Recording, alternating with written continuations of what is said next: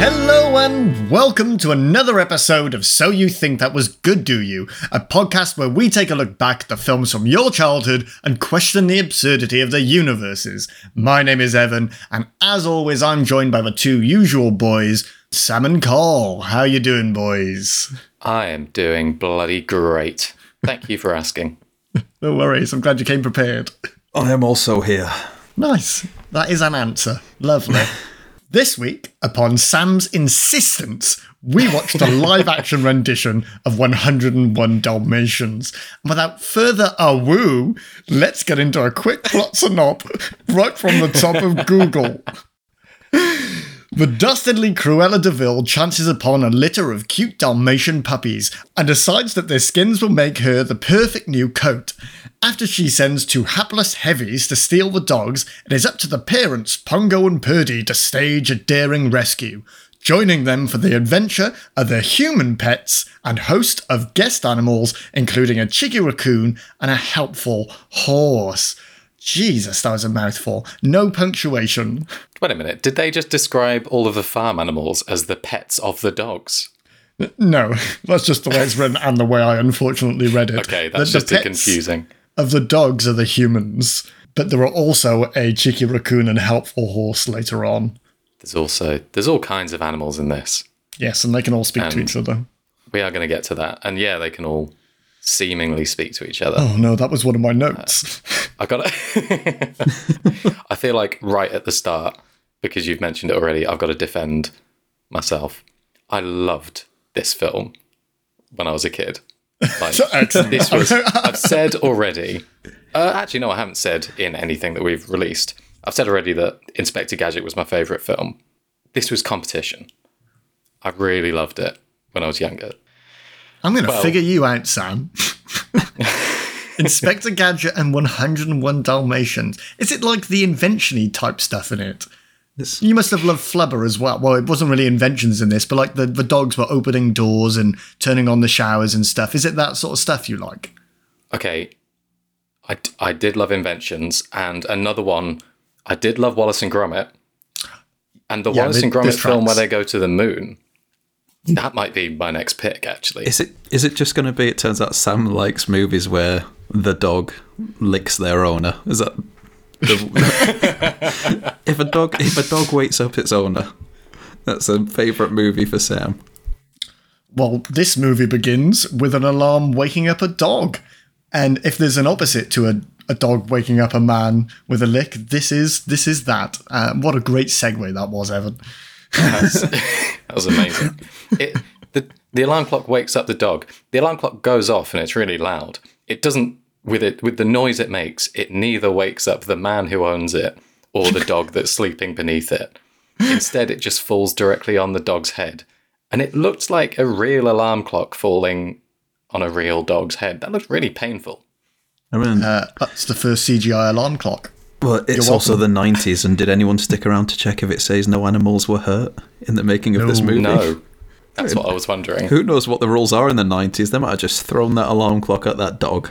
Gone, act. I really hope they didn't give a dog concussion for the first scene. This is your favourite movie. What's that say about you? Boys, it's fine. All the dogs in this are now dead. I either really love dogs or I really hate them. I don't know. Yeah. It starts with the alarm clock waking up Pongo the dog, who gets up and does everything around the house with roughly the same efficiency of a Wallace and Gromit machine. Like, yes. It's all the same stuff. He gets up, he turns on the coffee machine, he gets the milk, because everyone loves their milk with, like, dog saliva all around the rim, obviously. And then, yeah, he goes straight up to his owner, who I think, his name was Roger, wasn't it? It is, yeah. He goes, nice. Hey, I wrote that down many times and still forgot. He goes up to Roger and, yeah, licks him awake. Although he doesn't actually wake. He licks his ear, which we can only assume in Roger's mind, fucking Robber, in Roger's mind, is his ear getting tongued out by, I guess, oh yeah, he's Anita. Getting an ear job for sure. Oh no, I'm awake. We don't see the dream, but it definitely happened. And he also turns on his computer for him because apparently that's a chore that needs to be done in the morning. He turns the computer on, which comes up saying, "Hello, Pongo," which implies that Roger knows this happens. And I don't know, there's so many implications of this. It implies that it's baffling. It implies the ear job is a requirement and expected by Roger at this point. I'm not waking up without the ear job, Pongo. You get my coffee ready, you turn on the computer, and then my ears are feeling pretty dry right now. He's trained him to do every aspect of this. Oh, that's awful. He was probably happy when all of his kids got kidnapped. You don't have to suffer this. Imagine if you're Roger and you're showing someone something on your computer. So you boot it up, and first thing it does is welcome your dog's name. Imagine you're a woman who agrees to marry a man the first day she's met him, and then find out later on that now it's your job to lick his ears every morning. Yeah. And we don't need to imagine that woman, because we cut to her now. There's a segue. And if now you that's a segue. For more segues like that. If you thought that Pongo was a prodigy of a dog, you haven't seen shit. Because cut to Purdy, the female dog, who not only is watching a news item on the TV, but is turning around and having a chat with her owner, commenting on what's happening on the news. Look, but this is where we've skipped, mad. where Purdy wakes up Anita by licking in between her toes. So she's not that much better, all right? The version that I watched skips that as well, so... and then, okay, there's a lot of establishing characters early on. Roger takes Pongo to the park. He has a chat about his job, introduce us all to the fact that he's a game designer, and he's designing this indie game that he's hoping is going to wow some This is unknown... the greatest suspension of disbelief required in this movie. It's just that perennially 45-year-old Jeff Daniels is a young, struggling game developer. He's just so old. And his game is just the animated 101 Dalmatians movie. Yeah, absolutely. It's just clips from that played one after the other. So he takes his game, his in-development game, to the 9-year-old child who is the only game publisher in the world, I'm pretty sure. He's picked the best game in the world since he was 6 years old, which was probably last year. It is insane that nobody asked how old that kid was. Yeah. Well, how old is he now? 7. Oh, he's 6. He smashed it last year. He just picked every game last year, so by default... How many games came out in the 90s? I mean, this is around the time that E.T. Atari game was probably coming out, so just don't pick that and you're good. That bad? I can't let that slide. That was in the 70s or 80s. Oh, right, yeah, fair. That was probably when E.T. came out. Look, I say shit. I don't have to be true. I've fact-checked a lot of things in this movie. I'm being really pedantic. By the way, game publishers, not 6 years old. There's another little pedantic fact check. Well, he was 7, so... Okay, so now it's fine. But he doesn't like the game because the villain isn't scary enough, and in his own words, even girls won't like this. Funny in the 90s, I suppose, yeah. Yeah. Can girls we, only like shit for games. a minute, talk about the accents in this movie? Obviously, this is an American published movie. This is Disney. Yeah. So every British person has got to sound like a cartoon character. But that kid... I'll try not to berate him too much because he is just a child, but I despised his very being because of his accent. Oh, look, governor, that's not a very good fighting villain, is it, Dad? Awful. Should have ended every sentence chim chim chiroo. I probably just blown out my mic. I did the last time I did that. I had to cut it out, so sorry, Sam. So from one ridiculous job to another, we now see where Anita works, which is in a large building owned by Cruella de Vil, where I can't quite figure out what the business does. They design dresses, but they only make one at a time, and they only make them for her. So I don't know what their business plan is. I think it's probably on the brink of going bankrupt. She's got a massive bank loan to start this up. It's because she's like 50. They need a 6-year-old in to replenish the business. That's the thing, isn't it? Yeah. Need a 6-year-old to judge all the dresses. Oh, I love this. I tried to take notes for this scene, but Glenn Close's performance as Cruella is so big and so campy. It's brilliant. I loved it. It's my favourite bit of the movie. Yeah. Oh, she's fantastic. As most people have commented in various reviews, she kind of held the movie together. She's really good as this character. And like starts straight out with just full-on evil. Evil laughs all over the place. Always big hands. Hands always a bit... Yeah, massive hands. That kid, big hand actor. That kid who was doing who was reviewing the game, you wouldn't believe the size of his teeth. It was all that fit on the screen. Holy shit. A reference to our only video that no one listens to. Nobody has listened to Casper, and it is such a good episode. It's really good. Shit. Okay, back on topic. So Cruella, Glenn Close, being the most just super evil acting, kind of, creeps up on Anita and starts talking to her about how, spots, yeah, puppies have got spots. I should kill some puppies and make a dress from killing the puppies. And Anita is just dead-eyed, no idea what's going on. So naive. Oh my God, she likes my design. Yeah. Oh, I'm so glad she likes the pictures. Which is immediately followed by another very similar scene, except in Cruella's office now, where she's saying, yeah, really sick, still love the dress, really good. God, I love dead puppies. She just says to her face, how many puppies will I have to kill to make this? Because I'll make it happen. I'll kill any number of your dog. I will kill your dog. You're having puppies? Oh, sick. She just says, I will kill your dog. And Anita's like, oh, I'm so glad you like the dress. Yeah, we could make it out of linen. This scene... No, it must be fur. I adore fur. And dead puppies. I really It's a win-win. One of my favourite lines in the movie is in this scene, where she calls her assistant, I want to say his name's Alfonso or something like that. It was, yes. I almost said Fabio again. She calls That was the mask. She calls Alfonso over and asks him some question. And she's like, what kind of sycophant are you? And he kind of meekly says, what kind of sycophant would you like me to be? Very good. So good. There were some great one-liners in this. There's some really good one-liners. Yeah. Yeah. And then she's talking to her employee Anita, trying to judge whether she's gonna, be a bit flighty.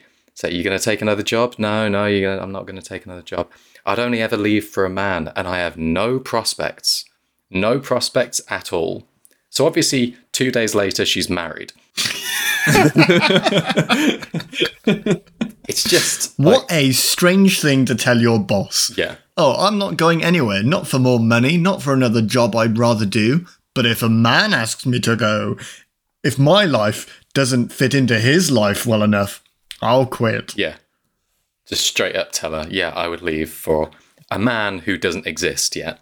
She was lying anyway. She didn't even leave when Cruella threatened to kill her puppies. She got fired. she didn't leave this job. She was telling the truth. Cruella had asked her in this scene, if I kill your dog and break into your house, she's like, no, I'd stay. Nothing will make me leave this job. Well, you do like my designs. Back outside, Pongo, the world's... Back outside!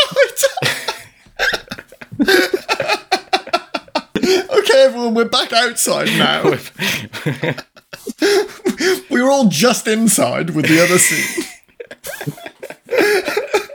Oh, I don't know why that tickled me so much. We're back out in the real world. We're back out in London. You're governor. Pongo, the world's second smartest dog, is tearing through the streets, nearly killing himself and his owner, Roger, because he just has to have that shag. He's glanced Purdy. He chases her for like 5 straight minutes, which it doesn't really make any sense. She was maybe 20 steps ahead. She was going like a bullet. If it wasn't for the aerodynamics provided by his red hot lipstick, he would never have caught her. Like, That is grim. Sorry, everyone. it's disgusting. He ends up getting thrown into a lake, which is fantastic. Love that shit. And then he climbs back out and goes to grab his dog, but he gets mistaken. Easy mistake to make. He picks the wrong dog, starts getting her on the lead. So Anita shouts out and says, "What are you doing? That's my dog." So he grabs Purdy's leg and stares at her crotch. Like, you were just at the collar. Just check the name. Just look at the dog. That's what Surely you know Anita what did. your dog looks like by something other than the dick. No, I'd only recognise my dog's I dick. only know the lipstick. Give me 2 male Dalmatians, I can tell you which my dog is. Switch whatever one licks my ears the best. Pongo is well trained. He knows I like it anti-clockwise. Let's not forget that before that scene, she does crack him in the head with a bag of bricks. She does. Yeah. Their first meeting, she walks up to him and smacks him across the head. He tries to steal her dog, and this... Oh my god, I hate this guy so much. He acts like such a cunt to her in this whole scene. Like he wants nothing to do with her. But she is just so thirsty for this doughy, sad sack dog fucker that she will not leave him alone.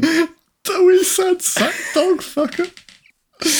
Oh, that's nice. That's a Is this what soundbite. happens when we record on Mondays? Oh, Lord.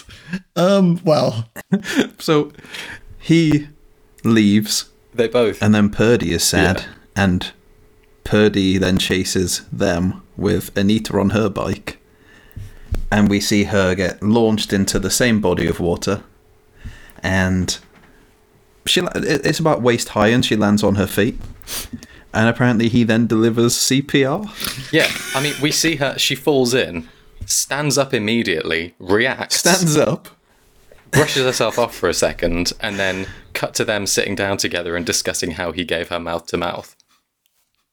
So the scene in between, Yeah. he walked up to a complete stranger, still a complete stranger, who he tried to steal the dog of, and they cut out where he chloroformed her and dragged her into the bushes. I'll show you a red rocket. Grabbed her and put her back under the water. yeah. And both of them covered in this like slimy, marshy water, just started making out. I think now's a good time because we're introduced to both dogs. Pongo and Purdy. Worst names for dogs ever, yeah? I hated the names. So bad. Really, I'm not enjoying saying them now. I didn't enjoy hearing them in the film. No. Also, not really a funny note, do you think that Anita looked quite a lot like Princess Diana?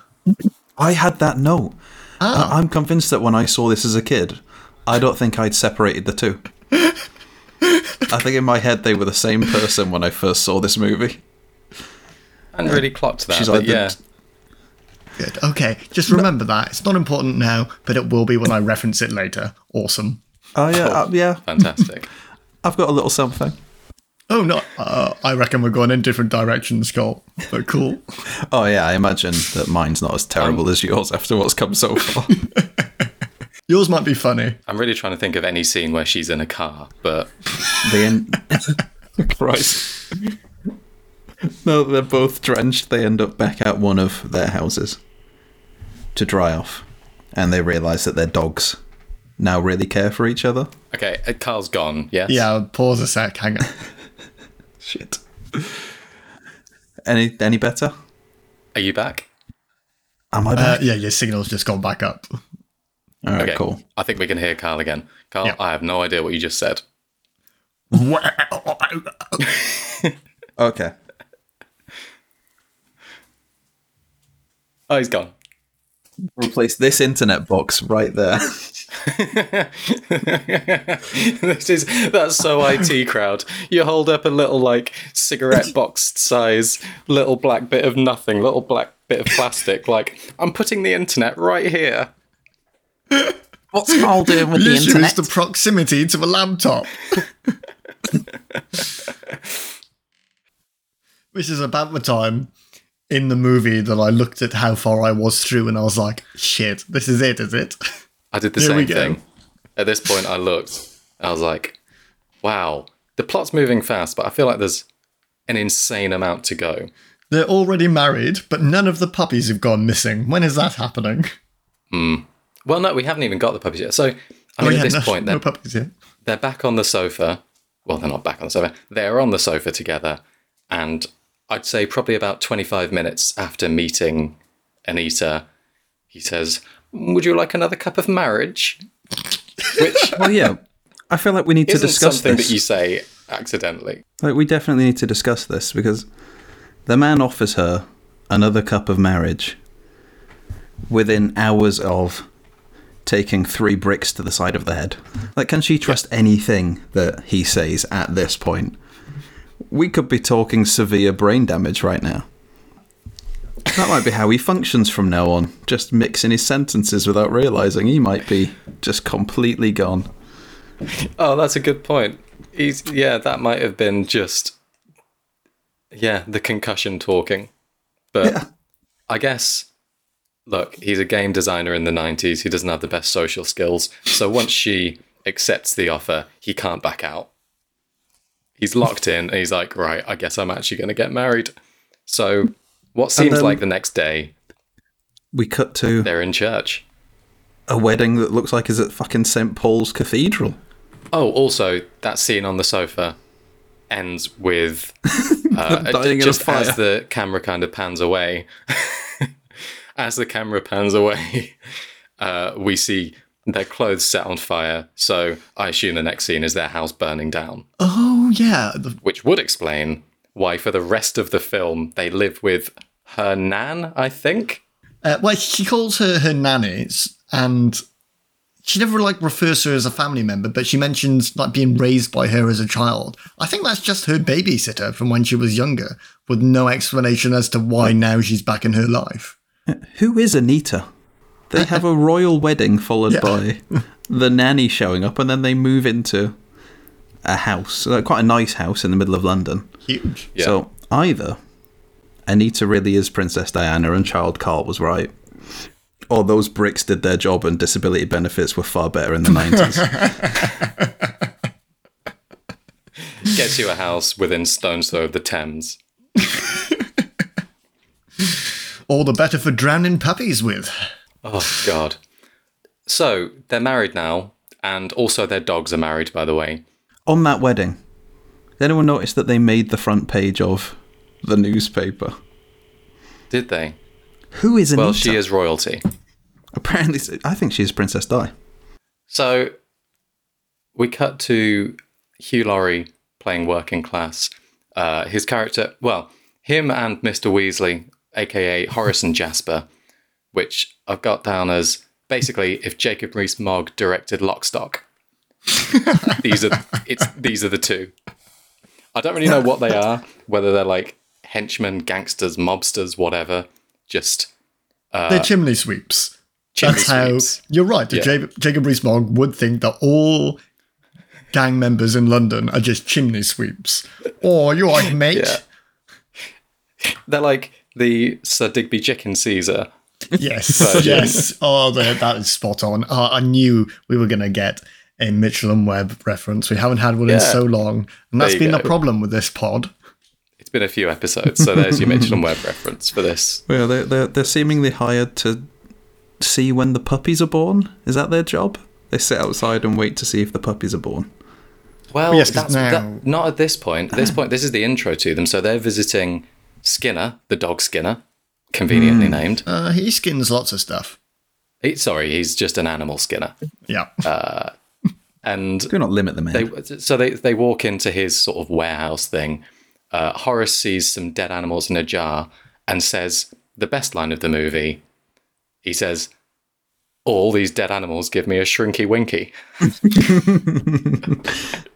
Well, I'm going to disagree. I'm going to disagree about best line of the movie, but I loved. Was he Horace? I never made the effort to figure out who was who. Horace, yeah, he's Okay. Horace. Hugh Laurie's Jasper. The sight of all these deceased creatures gives me a shrinky winky.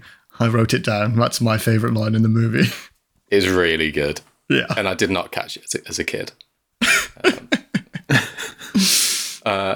So from that we cut back to Anita, who's now talking to her, I guess we're saying nanny.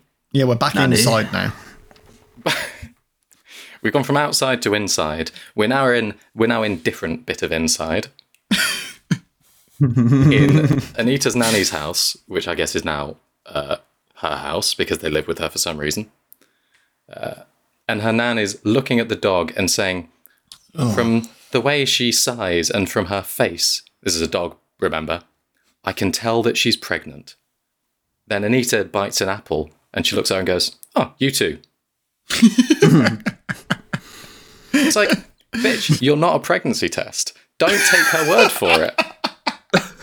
She just believes her. Bitch, you're not a pregnancy test. She's like, fair play. I did sigh, so yeah, I guess I must be. I hated Nanny. Not that plot line goes anywhere. Truly despised her. Why was she in this? What, the nan? Yes. No, she's not the nan. She's just a nanny. Yeah, so she's just diagnosed both of them with pregnant, and then Cruella de Vil walks in to the house unannounced, just to kind of check in on the dogs without any... Again, she's not pretending anything. She's just like, oh, here's that dog I'm going to skin. How's it doing? This has not been figured out yet. What does she want these dogs for? Yeah.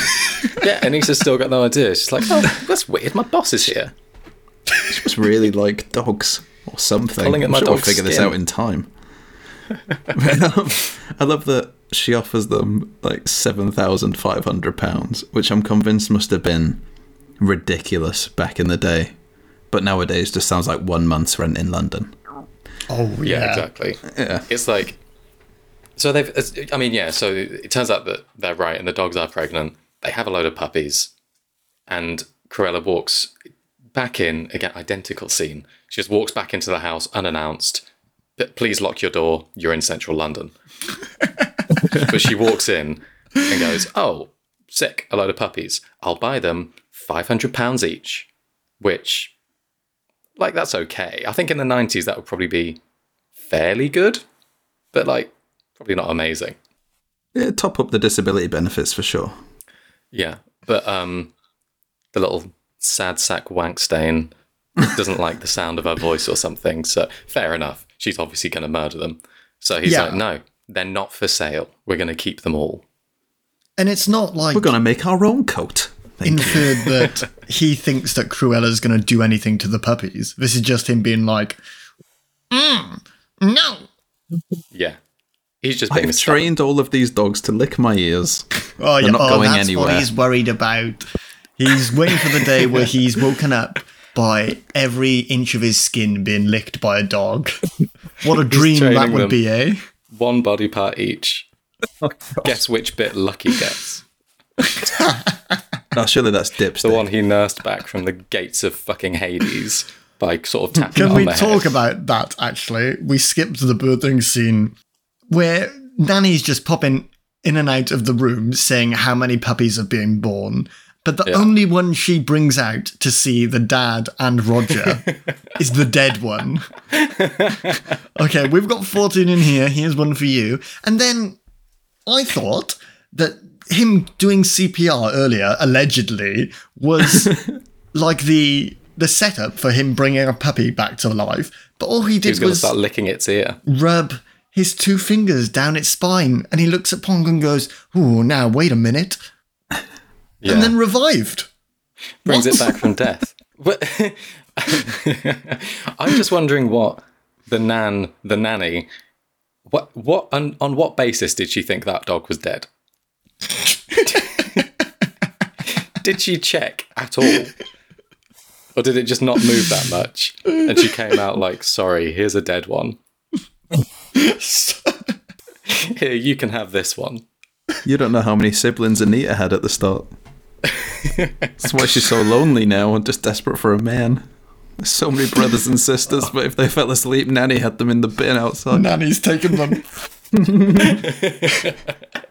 She's got a coat What they out do the with back. the royals. I also want to just quickly do a little thought experiment of let's see this scene from Nanny's perspective. Her, let's call her granddaughter, whatever she is. Employer, yeah. Her The royal employer. like Princess Di, has brought home a man and said, Nanny, I'm going to live with you with my new husband. Turns out this man is self-employed, absolutely failing. He's an independent game designer who cannot sell a game because all he does is remix old cartoons. He's an absolute embarrassment. Finally, some redemption. His dog and her dog get pregnant. She's like, okay, at least we can sell these dogs and you can cover the rent. A woman magically walks in and offers above the asking price. He steps in and turns her away. How much would Nanny hate Roger? As much or less than me? as long as you can put a baby in. I want to call her Diana. I forgot. Anita. That's all she cares about. She's a little brood mother, isn't she? That's all she gives a shit. Little babies and puppies in the house. In the house for now. Just wait till they go to sleep.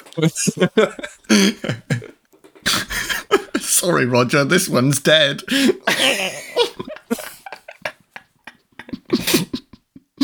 He's constantly, every morning he goes down and fishes 4 of them out of the bin. Oh no, they all died in the night. Pongo and Purdy too. No, they didn't, man. He puts his foot on the little switch and opens the bin to chuck his tea bag in. He wakes up in the middle of the night to find Nanny trying to wrap a body bag around him. He's waking up in the morning. My ears are suspiciously dry. Pongo's in the bin outside. I'm sorry, dear. He passed away in the night. He was awfully still, bless him. Oh, God. I'm sure I can hear him barking outside. No. This is just like Anita's brothers and sisters. Just happens. Oh, fucking hell. I mean, one of the scenes later, this is a random fact from a scene up ahead. When Pongo is transmitting a bark signal off the roof, the first creature to respond to his barking is the nanny. Asleep in bed, she lets out a little bark. Oh, yeah. So, what is her backstory? It's just crazy. Oh, God. I'm much more interested in her now. I wish I'd paid more attention to what she was doing in the movie. She's the best character. Oh. And we have spent way too much time considering we're not even past. This is all establishment. We're going to skip a third of the movie soon. Yeah, we're going to skip a third of the movie. It's just barking. But yeah, then we have Hugh Laurie and Mark Williams are hired to see when the puppies were born. And I know we're a little bit past it, but it was my favourite scene in the movie where they're gonna wear tight legs as a disguise. Oh, I love that. And they both put on a leg from the same pair of tights and end up doing the pulling back and forth. I know I'm 30 years old, but I was fucking crying. That was one of the best bits of physical comedy I've ever seen. They're great in it. They are fantastic. A really good addition to this movie, yeah.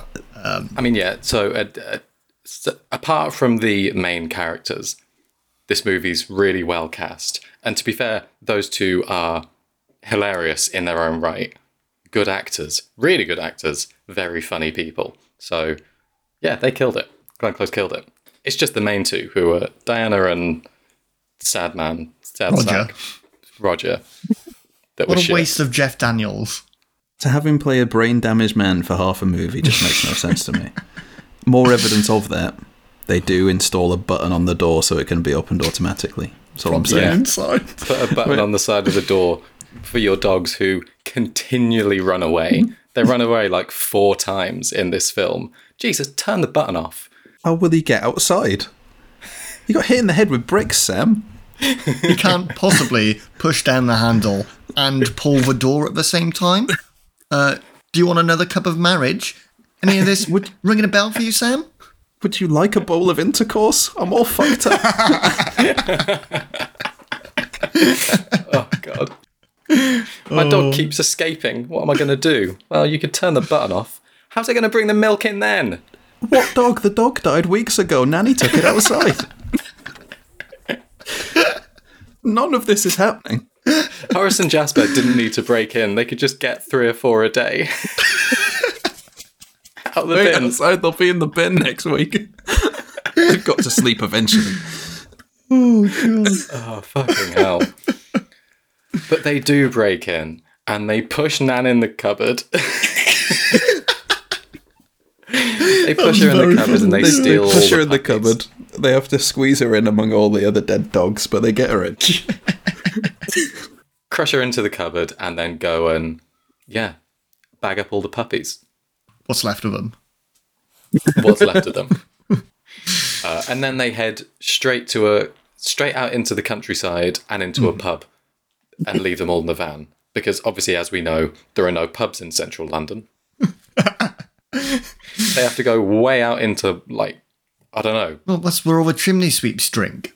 Middle of nowhere. Poor people, they're just going to pub. drink with all the rich people in London. You crazy? To the sticks with you. Oh, I'll get you next time, Gov. Even girls won't like it.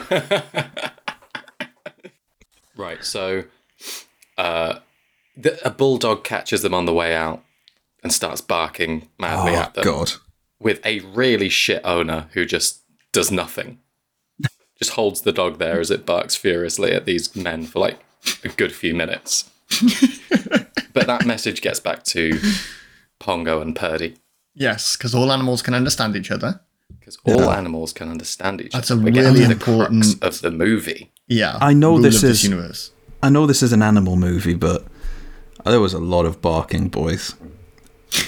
It went on for a very long time. The longest barking scene. Yeah, the next 30 minutes is Oh my god. animals barking, chirping, running, making other noises at each other, doing little dances, while an orchestral piece plays in the background. It's a mixture of what I wrote as Animals Do the Funniest Things and Home Alone with dogs. For the rest of the movie. Yeah, basically. Which It basically is. I named Bone Alone because thank you. Very good.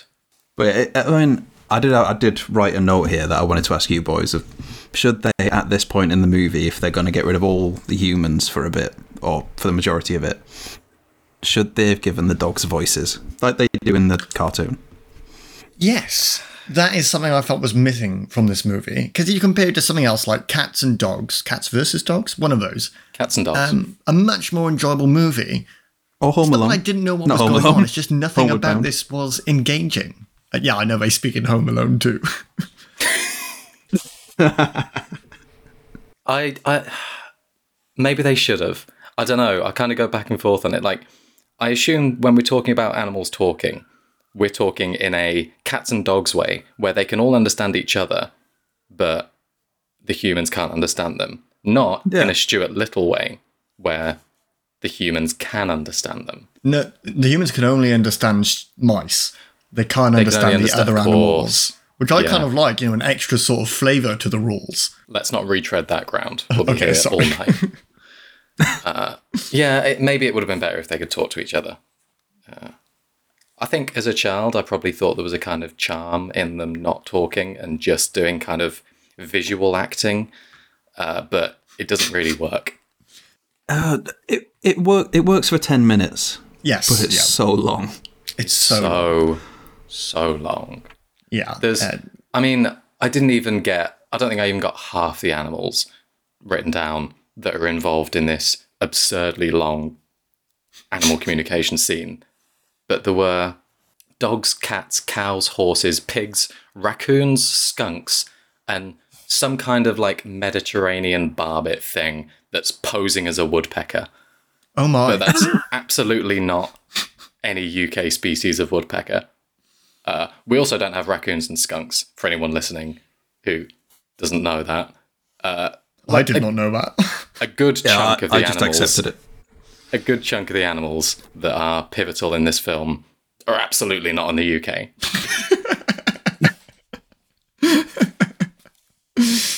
But who cares? Yeah, so they capture the dogs and then we get 20 minutes of the dogs escaping. Yeah. which is really difficult to say anything about until they get hunted, and we have Cruella out and about, I think. Well, we get Horace and Yeah. Horace and Jasper are asleep Jasper. at this point. Horace and Jasper are asleep in the mansion, the DeVille mansion, which we've seen the inside of now, and it's fucking dilapidated. Fucking shithole. Why is it this, like, beaten down piece of shit warehouse looking? It's like everything's moth-eaten. It's all dusty. It's just falling apart. It's because she runs a business that only makes dresses for her. Oh, that's true. Yeah. She's been paying for her own dresses for the past however long with no income. Yeah. She's been keeping the business afloat by selling off bits of her mansion. Yeah. Buying dogs for hundreds of pounds each in the 90s. Yeah. Hiring people to wait for dogs to be born. The house is going to fall apart.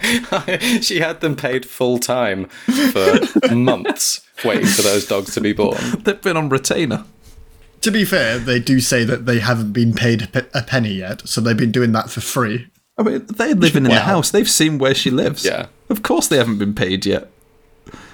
Would you be sat in that house going, They know she's broke. Oh, she'll pay us any day now. Look how rich she is. Her name's on the door outside. Fucking door that's half hanging off its hinges. We got to assume that she also lives there. And then when she comes home with all of her £10,000 dresses, she walks in the door and just falls asleep on some ratty sofa, like just the same as them.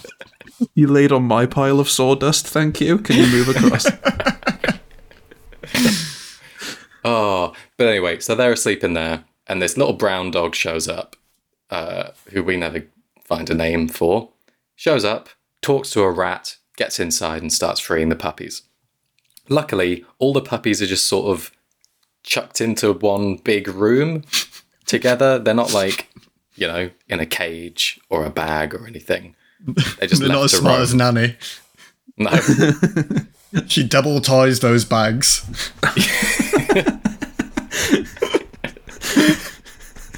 So he leads them up to escape to the roof, and sends them down the drain pipe, which is made of bad CGI. They kind of they transform into Scooby-Doo creations as they go down, and then as they pop out the end, they're back to actual dogs again. Really weird.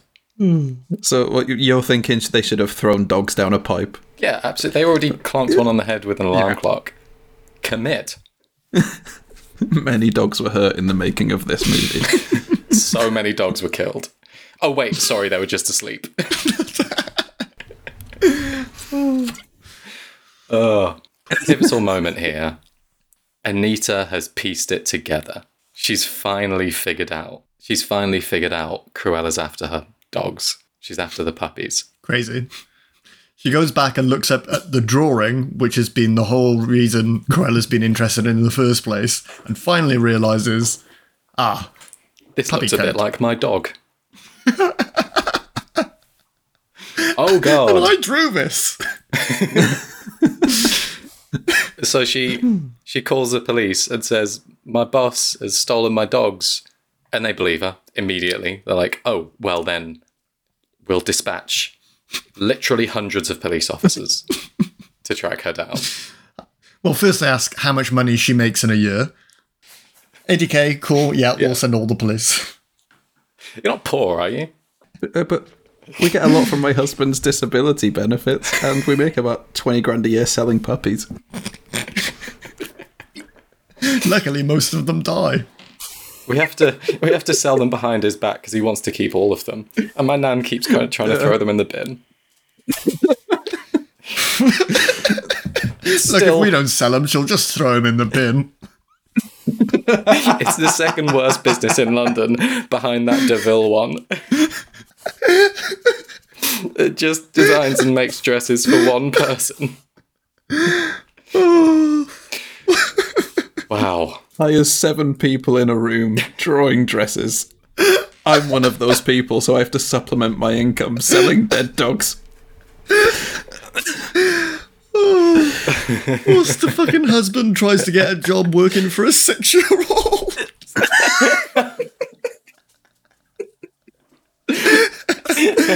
Oh my god. This is a way better movie than I thought it was. Oh, God, my jaw. Okay, we can skip through quite a bit of this because it's just we get about 20 minutes of Home Alone, like we've said. The animals somehow set up some traps, and Horace and Jasper take turns falling through things, tripping and slipping, electrocuting themselves, traps everywhere, and all this shit, which culminates in Horace falling off the roof into a pond and then freezing solid mid crawl. Which very cool. This is the main thing that was in my head when I picked this movie. So much so, I thought that this was from Home Alone. In my memory, I thought it was in Home Alone. It's obviously so similar, but fantastic scene. So great. I love it. And I have something for this. Mr. Freesley, that is all.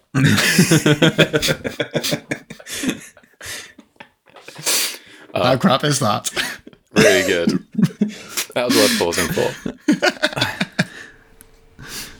Oh, God. So some more. It's his own fault for going outside. That's where the bad things happen in this movie.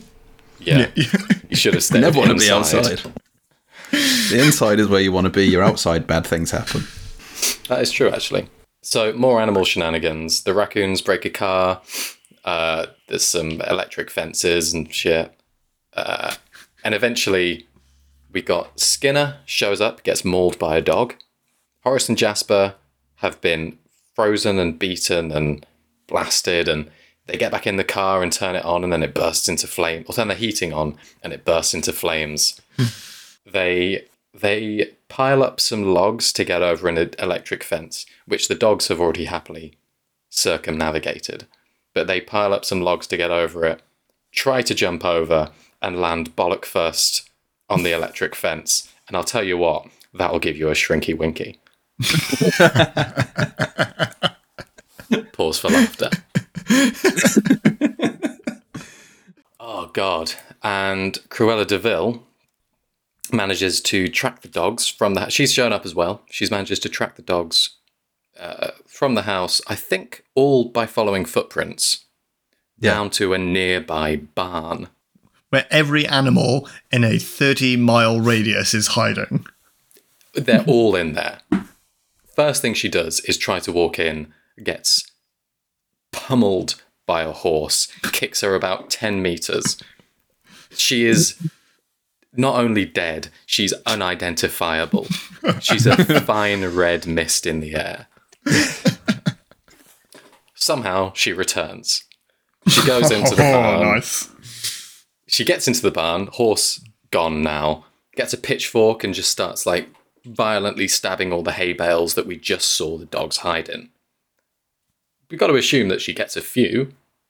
We don't see it, but I reckon she probably got a few, with the nanny running in after her. I'll get him. That one's dead. That one's dead. She loves that. And then she gets tricked by the animals and gets a pig dropped on her. Luckily, all the animals can talk, so we assume that the pig agreed to be used as bait and then as a boulder of some kind. They drop a pig on her. She gets back up and sees some, I think, squirrels or something. Raccoons. Some more They have raccoons. a hat on, yeah. Those some native raccoons we have. Yeah. Wearing a hat. Who, as she walks towards them, they pull a lever and drop her into what, as a child, I was 100% convinced was a vat of liquid shit.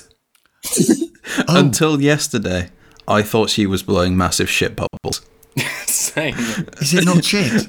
No, it's not. I noticed yesterday there's a sign saying molasses, at which point I googled it, just like, thought that's what Americans said. Yeah. And apparently in the UK it's used for processing horse food. So I learned a lot watching this movie. But yeah, she blows some fucking haunting bubbles in that stuff that, for awful best stuff. Over 20 years probably I've been convinced were big shit bubbles that were just coming out of her mouth. Really gloopy. But yeah, I was shit bubbles. really happy to find out she wasn't covered in shit in that movie. And then 2 minutes later, she gets hoofed again and covered in shit. Yeah.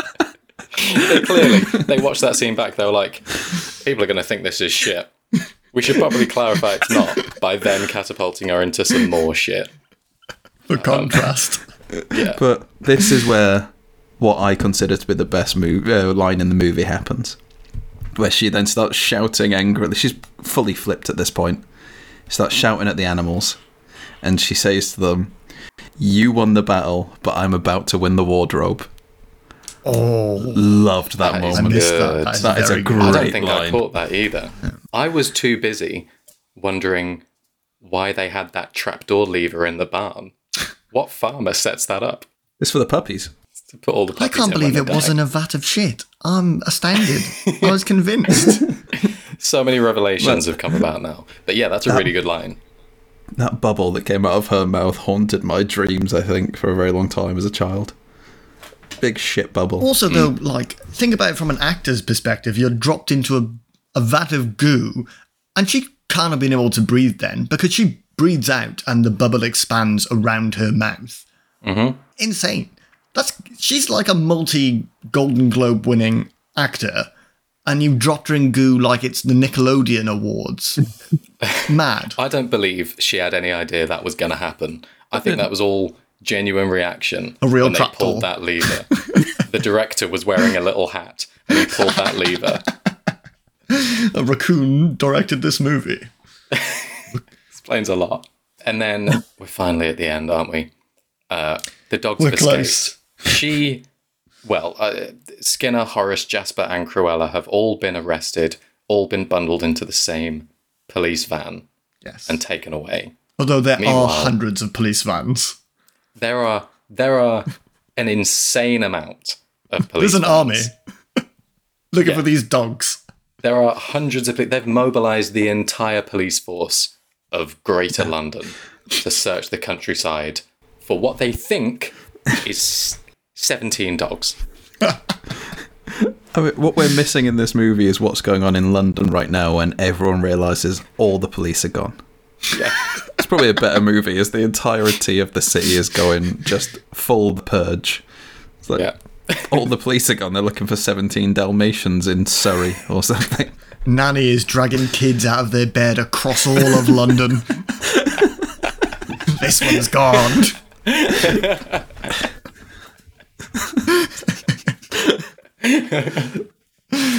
Oh my Lord. God. They, And then two police officers spot all the dogs running over a hill, and they were all found. Well, I imagine, because they say, well, you look at that, it's two Dalmatians, and then what must have been 99 crew members holding sticks with tennis balls on, because all of those puppies were CGI. yeah, of course they were. Yeah. Just looking at two dogs walking towards them.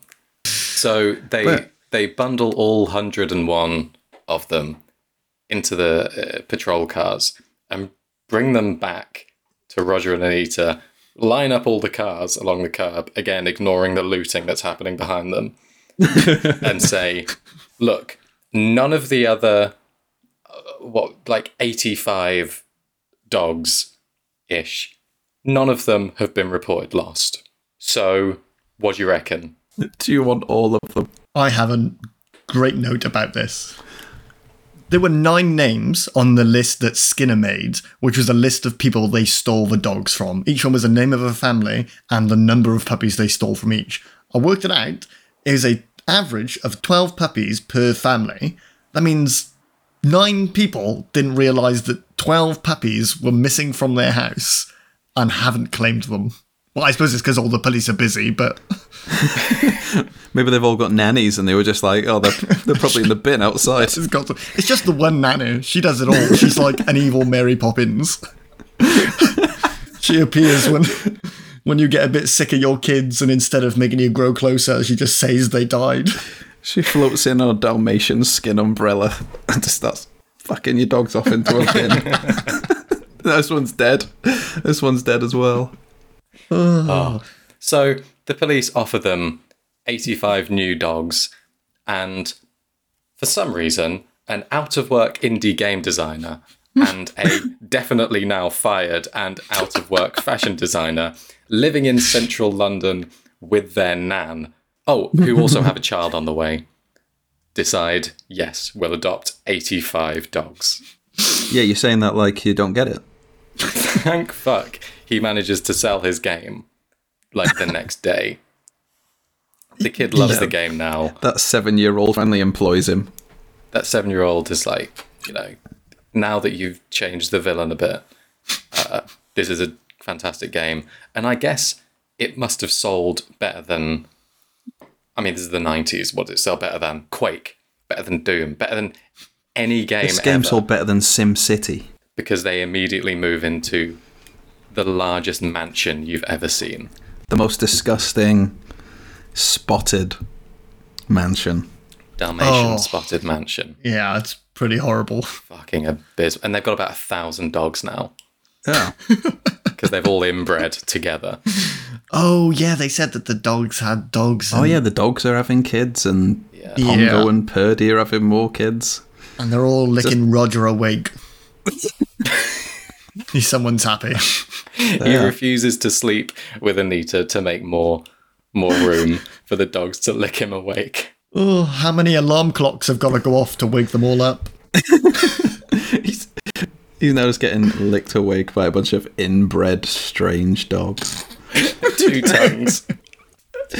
But yeah, so there's now a family that lives on the outskirts of London in a spotted house with 101 Dalmatians. Or there's a man who got hit in the head with 3 bricks whilst making a game about a Dalmatian. And none of this is happening. And lived out a fever dream. The post-credit scene is him sitting in a psych ward with a bandage around his head. But then, Nanny peeks in through the window, waiting for him to pass. Was it real all along? The post-credit scene is him in hospital with a bandage around his head, slowly drifting off to sleep, and then her face pops up at the window. She's got the Cruella de Vil hair now. He's dead. It's time to skin him and make a hat. What a psychological thriller that would be. So good. Okay. Have we got any trivia, Carl? You think I did prep for this? Excellent. So, Tam, do you have any bad reviews for us? I've got a few bad reviews for you. Excellent. Yes, I have. Hope they're all bad. I feel like we could all write a couple bad reviews for this ourselves. But Not even girls would like this. luckily, not too many seedy reviews for this one. The review score was not very good. I'm not shocked by that fact. But I'll run through a few choice ones. So, Catherine Owino gives it 1 star. Says, I didn't really like this, and it was really scary. Y'all should maybe hate this too, because I remember it was way too frickin' scary. I don't think this was that scary. No, not the version I watched. The version Unless we've she's imagined. talking. Unless she played the video game that was obviously terrifying. Oh, yes, because of the villain. Yeah. We've also got one. Jerry K gave it 5 stars and said, whoa, that is very good. I have to watch it several times, but it's still nice. I started watching when I was 12, but now I'm 26. That did take a while. And to be fair, at the start of that barking scene from the end, did feel like about 14 years. Yeah, that was very long. So I think I can relate to Jerry K on that one. Last one, and this is by far the weirdest, is from Dr. FP, or maybe Drup, who gave it 2 stars. Oh no. Best joke of the podcast there. Oh no. Here's one of those weird 90s movies that you remember watching and thinking, why the hell are all the people in this just completely stupid and nuts? Well, I pretty much dislike most movies with animals in. I just can't deal with it. Why the hell are Disney so into animals? And they've got that stupid buddies crap going on too. Really? I'm sure these dogs are going to die of something. Anyway, I thought at least Cruella de Vil's hairstyle is pretty rockin'. And I know she's meant to be a psycho bitch to a great volume, but why is everyone else so stupid and uninteresting and boring and sucky?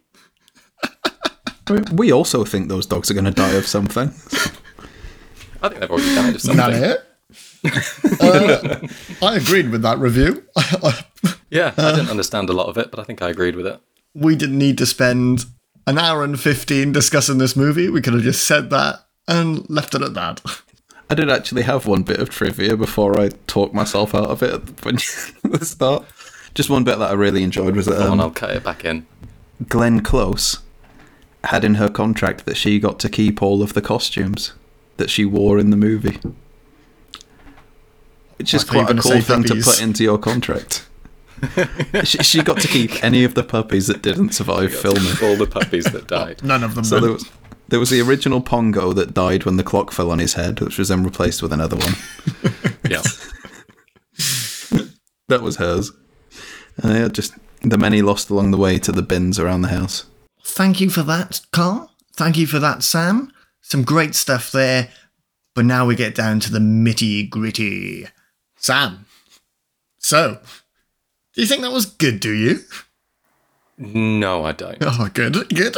Sorry, I take it back. I've already said sorry. There's going to be a lot more sorries in this. I really insisted on watching this because I thought it was a cracking movie. And yeah, on rewatching it, oh God, that was bad. I didn't know at the time how derivative it was of basically everything else that came out around the time, including the thing that it's actually a remake of. In fact, it should have been more derivative of that. No, I didn't write a summary for my thoughts on this, so I'm just winging this. I'm sorry for choosing this movie. It was a lot worse than I remember, and yeah, I'll do better next time. Well, let's hope 102 Dalmatians is better, because that's what's next week. Carl, do you want to give a run at this? I'm going to go the other way. Okay. I mean, it was one of those where I knew it was a bad movie, but I had a good time watching it. I mean, mainly because big fan of Horace and Jasper, the slapstick and stuff involved with those two, I was a fan of. Hugh Laurie and Mark Williams, anyway, always find funny. And I am discovering about myself whilst we do this that if you put a dog in a movie, I will decide that movie is good. I'll just sit there happily watching. As long as it's licking a face. As long as it's licking ears, toes, mouth, I'm happy. I'm the Jeff Daniels of this podcast, but or the Matthew Broderick, one of the two. But yeah, I knew it was a bad movie, but I had a good time. Evan. Excellent. Here it is with me then. I wasn't convinced of the applicability of this movie for the podcast, as I made you boys aware. I am sorry about that. That was quite the rant. It wasn't as bad as I thought it was going to be. It's just, it did fall into the rut that I thought it would, which is, this is a Disney movie.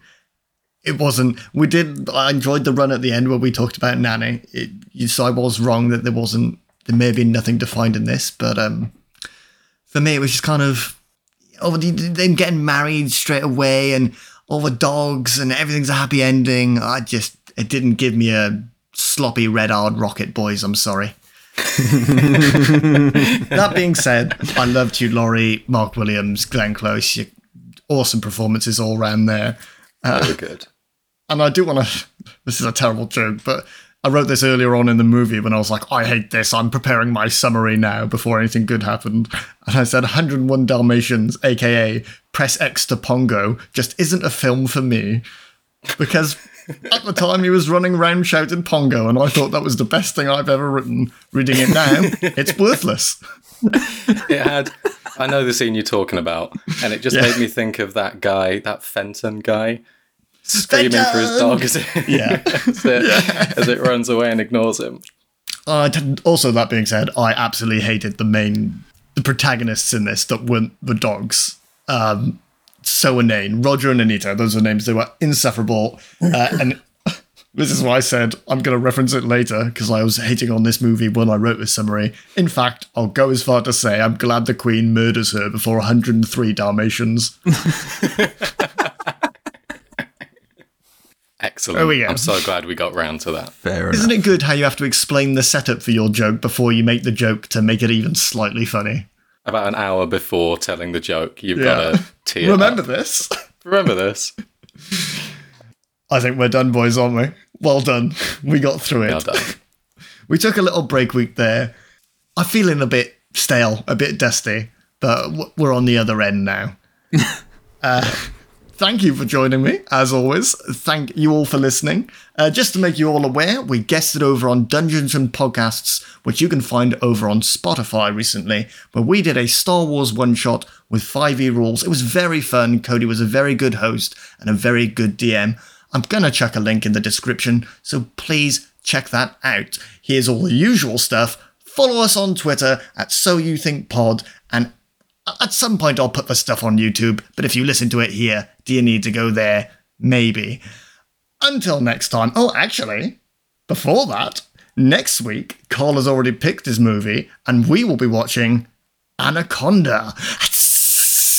I don't know why I did that. I'm very tired and very hot. So until next time, thank you and goodbye, and sorry.